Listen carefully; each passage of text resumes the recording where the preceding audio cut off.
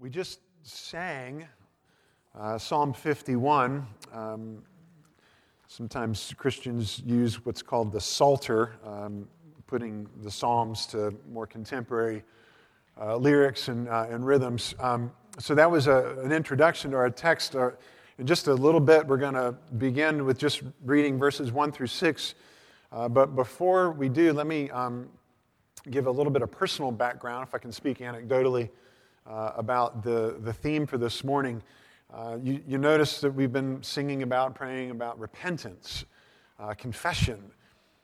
And if we can zero in on the word repentance here for a moment, let me just begin by saying that it's kind of a funny word with a very broad range of meaning depending on your background, depending on where you are in your relationship with Jesus. And my own background, along the way, my understanding of that word and what it means has evolved. So, for instance, when I was in high school and before I was following Jesus, before I was part of the church or knew the Bible at all, I knew the word repentance. But for me, it was just a strange word. It was weird. I learned it from examples of street corner preachers who seemed angry or religious fanatics. And so the word for me had a negative connotation in high school. And then in college, I went to James Madison University. God was, sort of grabbing me by the scruff of the neck saying, all right, this way, son, let's go, and showing me the glory of Jesus. And through InterVarsity Christian Fellowship, which was a campus fellowship group I was a part of as a student, there was one Saturday they were doing a discipleship workshop, a leadership training thing, and the title was curious to me. It was called Repent or Perish, and that got my attention because, again, the word repent had this negative connotation for me, but I like these people, so why are they talking about repentance? This is weird. And much to my surprise, that Saturday morning I learned that phrase, repent or perish, really did not originate with religious crackpots. It originated with Jesus. So unless you consider Jesus to be a religious crackpot, it was a new way of looking at the word repentance for me. And it became a very positive thing, a very beautiful thing, because through that class and through other means, I was learning that repentance is the gate through which we pass into the kingdom of God. One author, Richard Lovelace, puts it this way: repentance, which means basically having this new mind about God, changing our minds, ourselves, and our view of God, is the most dynamic inrush of the kingdom within ordinary history. You get that? That repentance is the most dynamic inrush of the kingdom of God in ordinary history. When we repent, we enter the kingdom. And the kingdom enters history in a little larger measure because you enter the kingdom and are a part of history. And so to the degree that you and I, through repentance, enter the kingdom, begin living out that kingdom, we are one more piece of the kingdom puzzle being put together here on earth. And people get a better view of it. So that was college where, okay, good, I get repentance now is how I enter into the kingdom and how I begin a relationship with Jesus. And it wasn't until later on after that, after getting married, after going to seminary, I was on staff at Covenant Presbyterian in Harrisonburg, and I was one of the pastors there in charge of assimilation and outreach. And I was on a team of pastors, and one of the pastors, Bill Leach,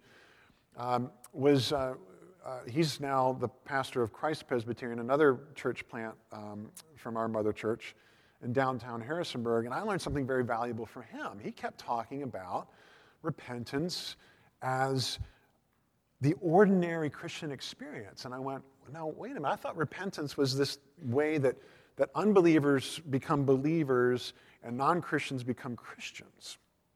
And while that's true, Bill was pointing me and the rest of us, the whole church for that matter, to the reality that Martin Luther, for instance, going back to some of our church fathers, and we'll be looking at the Protestant Reformation really in depth this fall, more on that to come. But Martin Luther, for instance, when he wrote out his list of protests, so to speak, about what was going on in the church in his day, the very first thing that he put, the number one on the list of 95 theses, was this: when our Lord and Master Jesus Christ said, "Repent," he willed the entire life of believers to be one of repentance. That the average Christian is a repenting Christian. That the community of Christians, the community of Jesus, is a repenting community.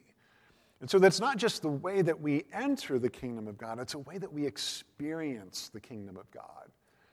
Through this ongoing combustion cycle of repentance and faith, repentance and faith, repentance and faith. And that's how we grow in the kingdom.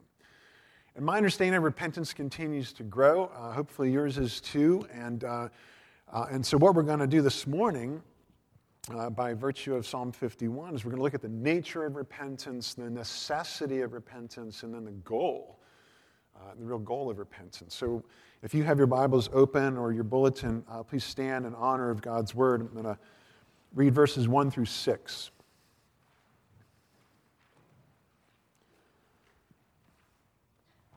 Have mercy on me, O God, according to your steadfast love.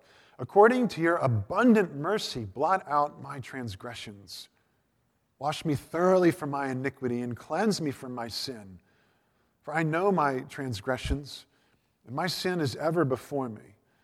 Against you only have I sinned and done what is evil in your sight, so that you may be justified in your words and blameless in your judgment. Behold, I was brought forth in iniquity, and in sin did my mother conceive me. Behold, you delight in truth and the inward being, and you teach me wisdom in the secret heart. Let me pray for us. Father, thank you for your word. Thank you for this window into the soul of one of the patriarchs. Thank you for how these are not just David's words, but they can be our words. And that we pray you would send your Spirit to lead us in repentance and renewed faith, that we would continue to grow as disciples and experience more and more of your kingdom through the gospel. And we pray this in Jesus' name. Amen. Please be seated. So I'm going to steadily work through the remainder of the psalm, most of it. But by virtue of these first 6 verses, let me make a couple of observations. So the first thing to notice is that David is confessing his sin. It would sort of seem obvious, I guess, but it's important to recognize the context here. As you'll notice there's a little introductory sentence if you've got your Bible open, and it says, to the choir master, a psalm of David, when Nathan the prophet went to him after he had gone into Bathsheba. And if you remember from your Sunday school lessons or home groups or whatever, that episode, that dark episode in the monarchy of David when he committed adultery with Bathsheba and presumably was lying and manipulating and entrapping her. We don't know if she was an accomplice to that or if she was seduced or possibly raped. Regardless, she is pregnant as a result. And David's solution to the pregnancy is to bring her husband Uriah back from the front lines of the battlefield to enjoy a respite, a reprieve from the fighting, enjoy his wife, enjoy the pleasures of marital life. And strangely, Uriah says no to those comforts and instead insists he sleep at the gate because why should he enjoy the pleasures of being at home when his brothers are still, in danger and at war? And so he is expressing his solidarity with them. David's plan, obviously, to cover up the pregnancy cannot come to fruition. And so David's solution is to have Uriah placed at the very front lines of the battle where hopefully he will be killed. That's exactly what ends up happening. Uriah is a casualty in that battle, and now David is not only an adulterer, but he's got blood on his hands and so on. So Nathan the prophet comes into David. Now, there's an intentional play on the words here in this introduction. David had gone into Bathsheba. It's a polite way of expressing he had sex with her. David goes into Bathsheba, and Nathan comes into David to read him the riot act. He comes into his throne room. He comes into his court and says, David, you are the man. David, by the grace of God, expresses his repentance rather than gets, bowed up and self-righteous and defensive. And he, through the words of Psalm 51, we get a window into his soul, into his confession. And what's beautiful to recognize is that he's actually owning his sin. He's not blowing it off. He's not deflecting. He's not, he's not blame shifting. He's not blaming, Bathsheba. He's not blaming Uriah. He's not blaming Nathan. He's not blaming his parents, as we're prone to do. He's not blaming his brother or his sister. He's not blaming the kid in the seat next to him on the bus or in the classroom. He's owning his stuff. And it's hard to read, but it's really refreshing at the same time. We furthermore read how he's being honest. He talks about things like transgressions and iniquity and sin. He's not talking about misinformation and regrets and mistakes. He's being upfront. It's been said there's really two kinds of people in the world. There's sinners and there's repenting sinners. And that's really it. And we live in a world and a culture where nobody wants to confess their sin. Nobody wants to admit, yeah, I messed up. I was wrong. I sinned. Please forgive me. Instead, we make excuses or we blame or we just try to cover it up. And instead, there's only two kinds of people. You're either a liar or a repenting liar. You're either sinning sexually or you're repenting of your sexual immorality. You're either greedy or you're repenting of your greed. I mean, there's nobody who's innocent. And so it's a fallacy to pretend like I don't have anything to repent of. And so it's really wonderful to see David's honesty. What is also refreshing is that David knows and recognizes the promises of forgiveness to those who are honest. To those who confess iniquity and transgression and sin, David is thinking and reflecting on when God revealed himself to Moses. And in that revelation out of Exodus 34, when the Lord passed before Moses, God proclaimed the Lord, a God merciful and gracious, slow to anger, and abounding in steadfast love. You hear those themes, mercy and steadfast love? And faithfulness. David's basing his confession on what he knows about God, who God is, and how he's revealed himself to his people. That God keeps steadfast love to thousands, forgiving iniquity, transgression, and sin, but who will by no means clear the guilty, and who will by no means clear the unrepentant. So David is confessing, he's being honest, and I guess it's worth pointing out too, it may be superfluous, but it's important to recognize David is praying. That means he's addressing God.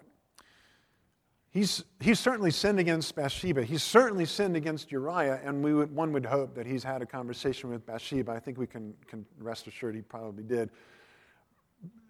Apart from that, though, David is not simply trying to make peace and make amends and patch together, the pain horizontally. He understands that the primary breach, the primary problem is a vertical problem. That all sins, fundamentally at their root are sins against God. And he knows that he needs God's pardon more than any other pardon that there is. And so it's really good to see that he is praying to God, addressing God, and doing business with God as he confesses his sin. Look further now with me at verses 7 through 12, where he's saying, "Purge me with hyssop, and I shall be clean. Wash me, and I shall be whiter than snow. Let me hear joy and gladness. Let the bones that you have broken rejoice. Hide your face from my sins, and blot out all my iniquities. Create in me a clean heart, O God, and renew a right or steadfast spirit within me. Cast me not away from your presence, and take not your Holy Spirit from me. Restore to me the joy of your salvation, and uphold me with a willing spirit. It's more about the nature of repentance, is that you see that repentance is relational. That what David wants is his relationship with God restored.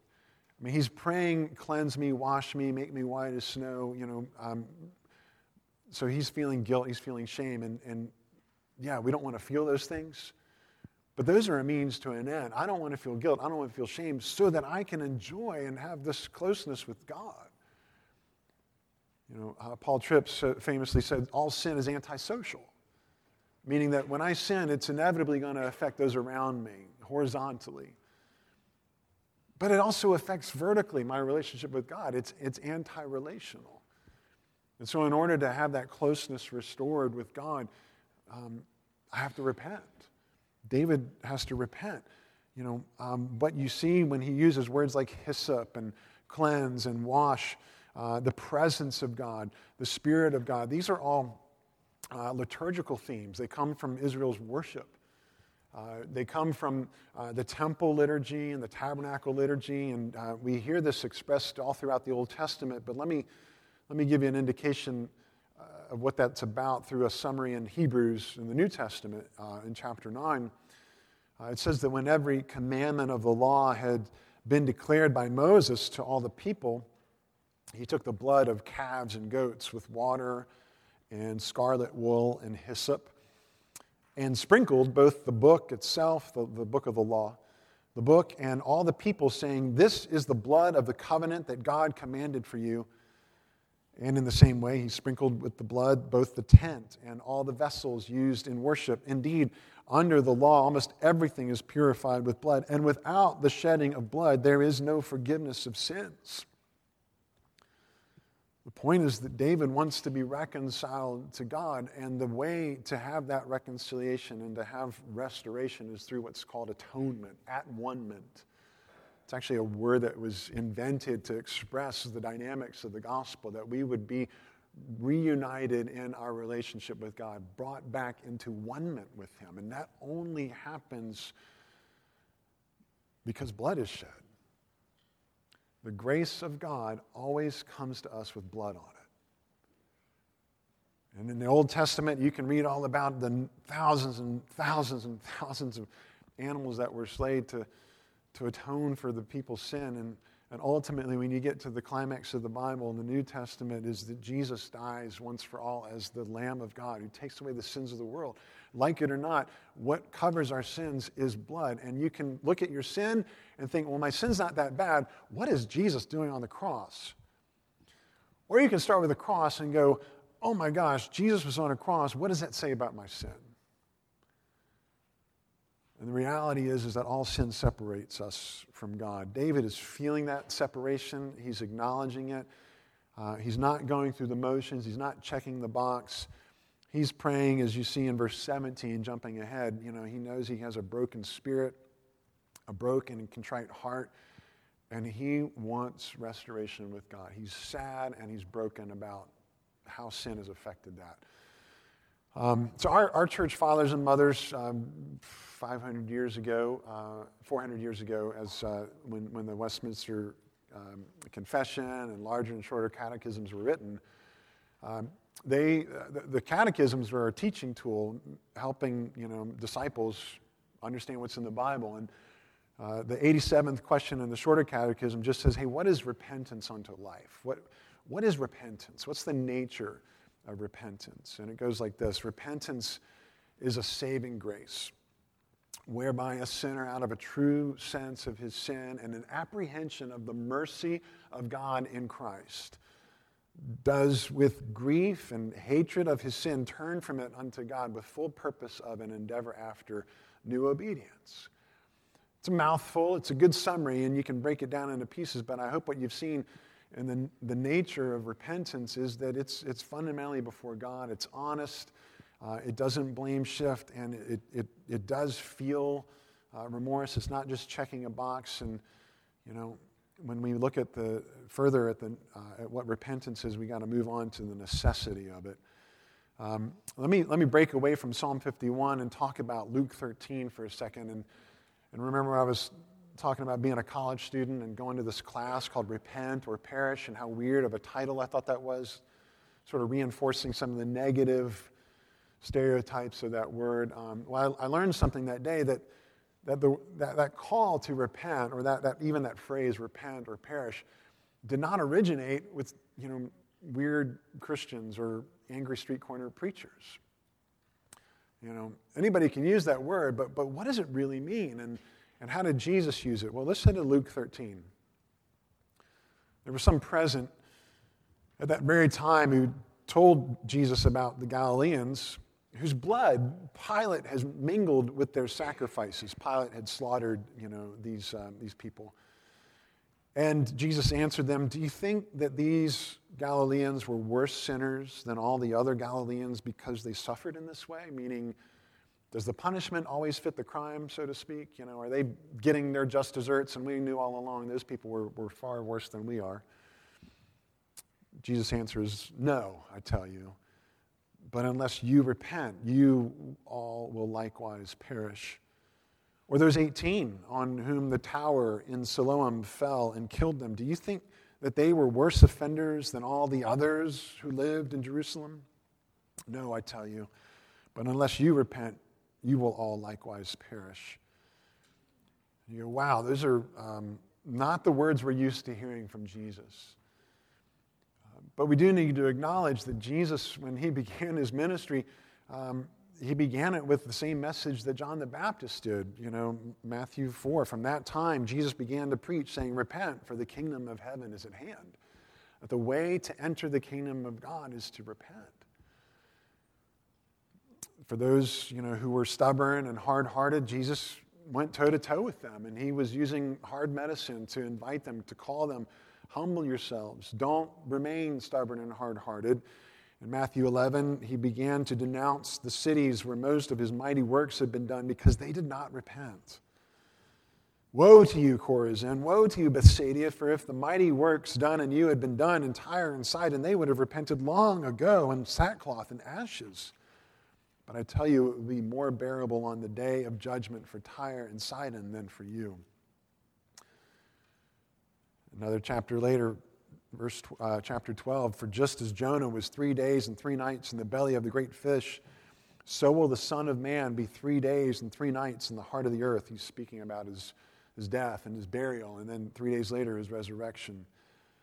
"The men of Nineveh will rise up at the judgment with this generation and condemn it, for they repented at the preaching of Jonah. And behold, something greater than Jonah is here." Jesus is speaking about himself. And so Jesus, because of his mercy and his compassion, is not content to let people remain in their hardness of heart. And he's, going toe-to-toe with them, just like Nathan went toe-to-toe with David. It's a gracious warning. The oasis in the middle of all of this is this beautiful statement that I think most of us are familiar with. On one side are the woes to you, Chorazin and Bethsaida, and hey, look, the people of Nineveh responded to Jonah, and you're not responding to me. In the middle of that is this oasis where Jesus says, "Come to me. Come to me, all who labor and are heavy laden, and I will give you rest. Take my yoke upon you and learn from me, for I am gentle and lowly in heart, and you will find rest for your souls. For my yoke is easy, and my burden is light." Come to me. Come away from all of the competition. Come away from the corruption. Come to me. Drop down your defensiveness. Drop your self-righteousness. And experience life. Blessed are those who hunger and thirst for righteousness. Blessed are those who mourn. Blessed are those who are meek. Blessed are those who are brokenhearted over their sin and who recognize their need to repent. I mean, that's fundamentally it. Two kinds of people in the world. Those who are going to remain in their sin and those who are going to repent of their sin. And Jesus is saying, blessed are those who repent. Yours is the kingdom of God. Come in. And if you haven't repented of your sins, if you haven't ever done that business with Jesus, closed that loop with him, he is your Savior. His blood was shed for you. You need to repent. And if you don't, you remain on the outside of the kingdom. Come in through the door of repentance. It's there's something going on in the church that I've noticed, and maybe you've noticed it too, that I want to just say something briefly about. What's the number one concern or complaint against the church? Self-righteous hypocrites and all that, right? That people feel like the church is insincere, the church isn't honest, the church is fake. And so sadly, I think, some of that we deserve to hear that, and we need to do a better job of being transparent and honest and so on. But in the correction to that, what I've noticed in myself and in others, and I think we all maybe can address this in our hearts to some degree or another, is that in our desire to be honest and our desire to not play the game and pretend, we'll be honest and confess our sins or talk about our sins, but we fall short of actually repenting of them. We fall short of actually wanting to change. There's this popular phrase, make your mess your message, and that's great if it's understood in the context of the gospel. It's not enough to just simply make your mess your message. Because in one sense, God doesn't want to hear about your disobedience. God wants to hear about your repentance. God wants to hear about how you're grieved over your mess and how you want to make a change and you want to live a life of a consistent disciple. Does that make sense? So in our effort, to make this corrective away from the pretending church, the church that wears a mask, the church that's self-righteous and so on, don't trade that kind of self-righteousness in for the error of worldliness and hypocrisy, saying that I'm a disciple of Jesus, but not living like it. Repentance is absolutely necessary. It's not optional. There's two kinds of people in the world, sinners and repenting sinners, but there are not two kinds of Christians in this world. There's only one kind of Christian. It's a repenting Christian. And those who don't repent are not a part of the repenting community. That's what the church is. I know they're sober words. I need to hear them as much as you do. So, what are you repenting of? Are you repenting? Are we repenting? Let me back up and just ask, how exciting is your walk with Jesus? How invigorating is it? Or another way to ask that is, are you bored? Are you bored with Christianity? Are you bored with Jesus? Are you just kind of yawning your way along the disciples' path? If you are, I'm 99% sure you're not repenting. Because when you and I are repenting, when we're living this life, this experience of ongoing repentance, what that means is that we are actively in the dynamic of receiving love and compassion and mercy from God. And that is invigorating. That is exciting. That is a life in relationship with God. And there's absolutely nothing boring about that. That does not mean that we just hang out on the mountaintop and every day is this awesome day. There are undulations, high points and valleys and so on. And again, it's that ongoing cycle of repentance and faith. Yes, we grieve over our sin, and then we experience joy and grief and joy and so on. So what are you repenting of? Maybe it's perfectionism or passivity or just pickiness. Is that what you need to repent of? Maybe it's nagging or negativity or just nastiness. Maybe it's your inconsistency or your unreliability or your irritability. What is it? And if you're not repenting, Jesus would say, beware. Let's talk about the goal as we conclude. And I want you to look at these verses with me and come to your own conclusion. Look at verse 8. David says, let me hear joy and gladness. Look at verse 12. Restore to me the joy of your salvation. Look at verse 14. May my tongue sing aloud of your righteousness. Look at verse 15. My mouth will declare your praise. What's the goal of repentance? What do you see there? It's joy. The goal of repentance is actually joy, which is really, really helpful because sometimes I think we get this impression that in order to be a really mature, godly Christian, you've got to be super serious and even, sort of gloomy and depressed about your sin all the time. And that's not true. Because the goal of repentance is joy in the Lord and having that rest, that relationship restored, right? The goal of repentance is joy. Careful. The goal of repentance is not joy in getting to sin again. As if the gospel gives us license to practice some kind of spiritual sinful recidivism. That we're looking for our joy in the world and what the world offers us. And so, I'm going to do penance. I'm going to feel bad for my sin so that I can have, my slate wiped clean, and then I'm going to go get it dirty again. I know that happens. Nobody's perfect this side of heaven, but it's not something that we're just going to assume is going to be the case and we don't fight it. No, the goal of repentance is joy in the Lord, joy in our relationship with God. You can see that expressed by David here. That is what happens to us through the gospel as we receive God's mercy. The fun thing is to recognize that the goal of my repentance and the goal of your repentance also results in joy for God. Jesus said there will be more joy in heaven over one sinner who repents than 99 other righteous people who feel no need to repent. Self-righteous people, right? So isn't that amazing to think that your repentance and my repentance actually brings joy to God? And there's a third group who gets to rejoice. It brings joy to us, joy to God, and joy to others. My repentance and your repentance brings joy to others. So let me put it this way. Back when I asked, what are you repenting of? Were you like, oh, yeah, what am I repenting of? Well, one thing you could do is to ask somebody else, what do others wish you would repent of? That's your homework. That's your homework this week.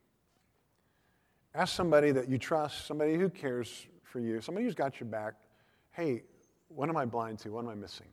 Where am I asleep at the wheel? What do you wish I would repent of? And guess what? To the degree that you and I can change, become more like Jesus, you know what's going to happen? They're going to rejoice too. Let's pray. Father, we thank you for your love for us.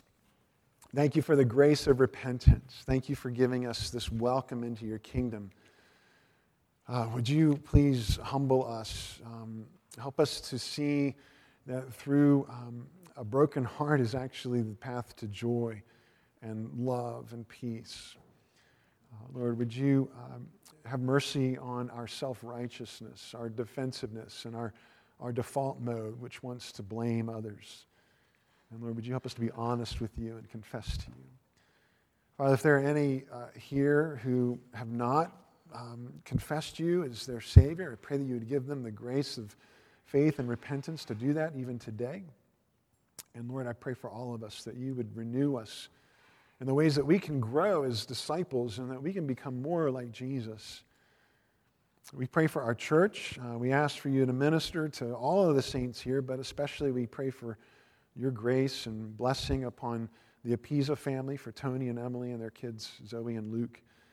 And Father, we pray for Chuck and Shirley Bading, that you'd bless them and care for them while they're over at Legacy.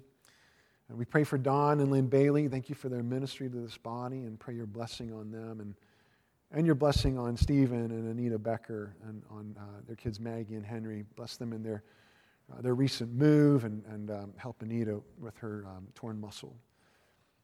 We pray for others in our body who have particular needs. Thank you that Bill Landis is even here worshiping with us this morning after the minor stroke, and we pray for his full recovery and for the treatment to be fruitful.